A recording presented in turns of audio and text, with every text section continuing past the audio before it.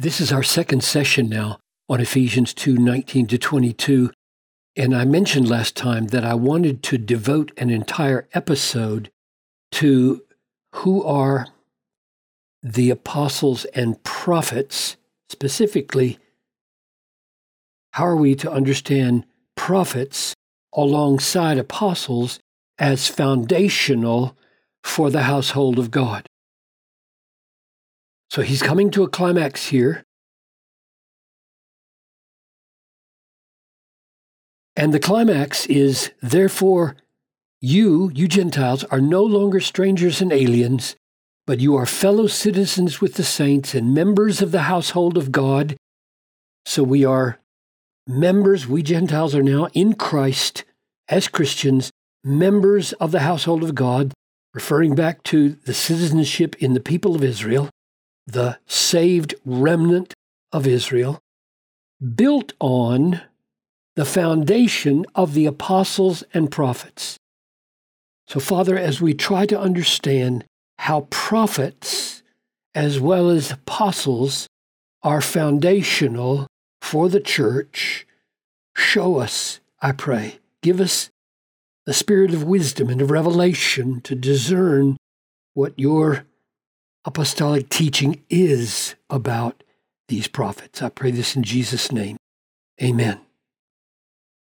So, are these prophets Old Testament prophets, New Testament prophets, or are they the apostles? Those are the three options. Wayne Grudem, good friend of mine, argues that apostles and prophets are one group, apostles who are prophets. That would solve a lot of problems because it would focus all the foundational authority in one place, namely the apostles.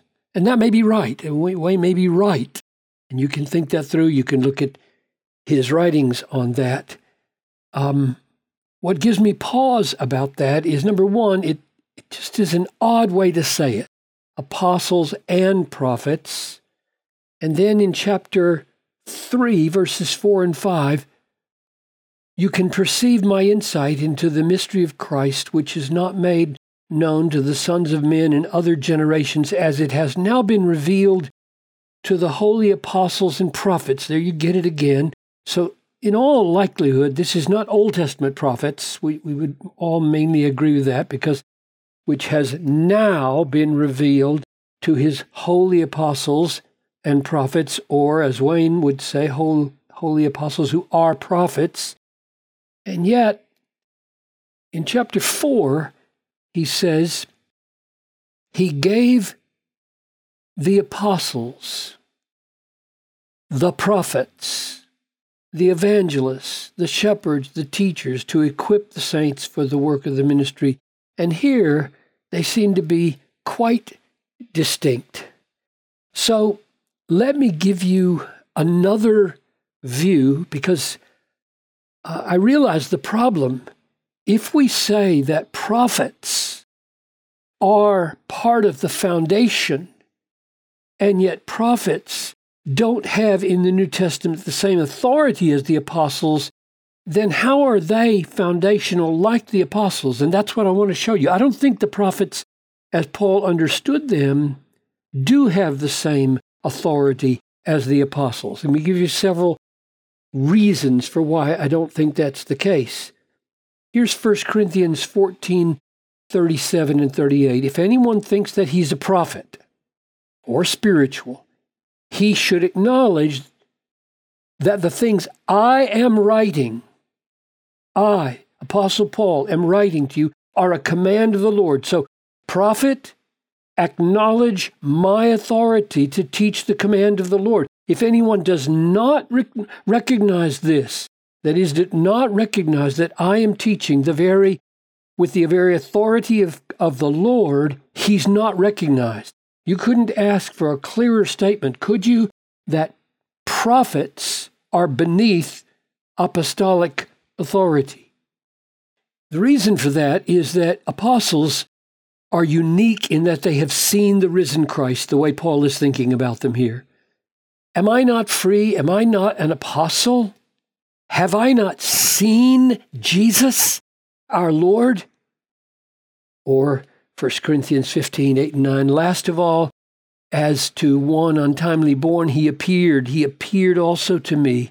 Jesus appeared also to me after his resurrection. For I am the least of the apostles, unworthy to be called an apostle because I persecuted the church. But I am an apostle because I have seen the Lord, and he has called and commissioned me to be an apostle. Here's another reason why it looks like apostolic authority is different from prophetic authority. 1 Corinthians 12:28 over to 14:1. God has appointed in the church first apostles, second prophets, third teachers, and so on. Verse 31, but earnestly desire the higher gifts, not the ones mentioned here, but the higher gifts, which you would say, well, I guess that's apostles and prophets and teachers. And then he puts in here chapter 13.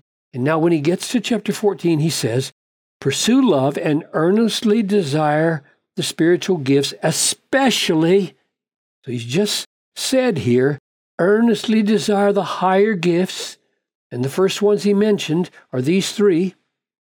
And now he says, earnestly desire the spiritual gifts, especially that you may, and he does not say, become an apostle or have the authority of an apostle. Paul would never, it seems, recommend to all the members of the church that they aspire to apostleship. Apostleship is unique.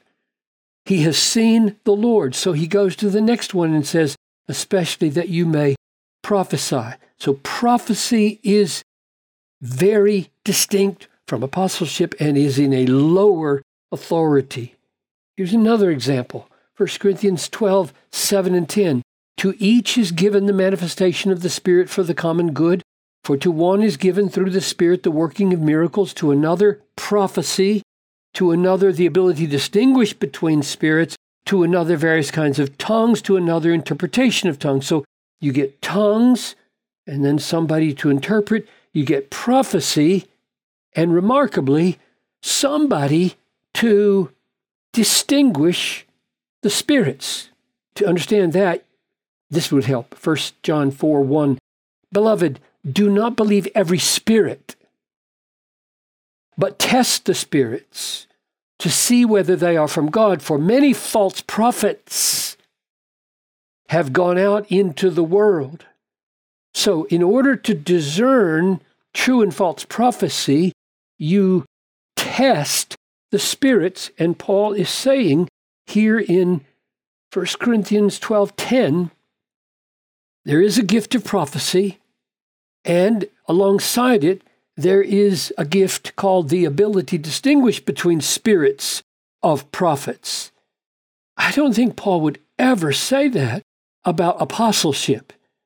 There are apostles, that's one gift, and then there's another gift to try to discern apostleship. Apostles are the final authority, whereas prophecy in some sense is going to be regulated by others in the church who have the discernment of spirits. So where does that leave us? Go back here to the text. The church is built, the household of God is built on a foundation. The cornerstone of that foundation is Jesus Christ himself. Christ Jesus himself being the cornerstone, because the teaching of the apostles and prophets has Jesus Christ at the center of that teaching. And the apostles are the ones who are receiving revelation, but so are the prophets. You see that here in 3:5. Has now been revealed to the holy apostles and prophets. So revelation is coming to prophets, and revelation is coming to apostles. And yet we've seen apostleship 3 or 4 times. We've seen that it is superior and decisive in authority over the speaking of prophets. So I'm trying to thread a needle here, as you can see.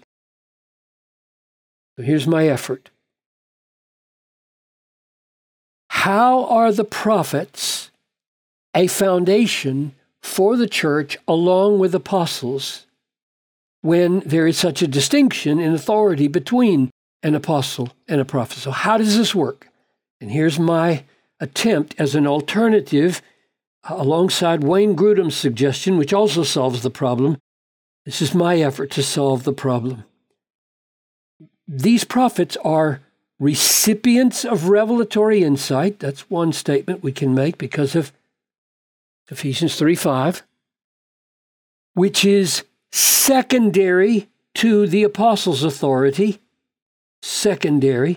That's another statement we can make because of 1 Corinthians 14:38, and which is nevertheless foundational for the church because of chapter 2, verse 20, implying that their function at this foundational level of authority is not an ongoing function when the apostolic deposit of truth is complete in the New Testament, leaving open that there may be other prophetic functions besides this one to be the recipients of revelatory insight that become foundational for the church as secondary and governed by the apostles. You see the needle that I'm trying to thread. They are recipients of revelatory insight. They are secondary to the apostles and not on a par with the apostles. Yet they are, along with the apostles in this verse, foundational for the church. And since they are secondary to the apostles, once the apostles' authority is fixed in the written deposit called our New Testament, this foundational level of authority that the prophets were functioning with in that day does not go on in the church. You can't have foundations being provided every other week in the church if you're going to give any serious meaning to the word foundation. So we have, go back to the text, we have as the church of God a foundation.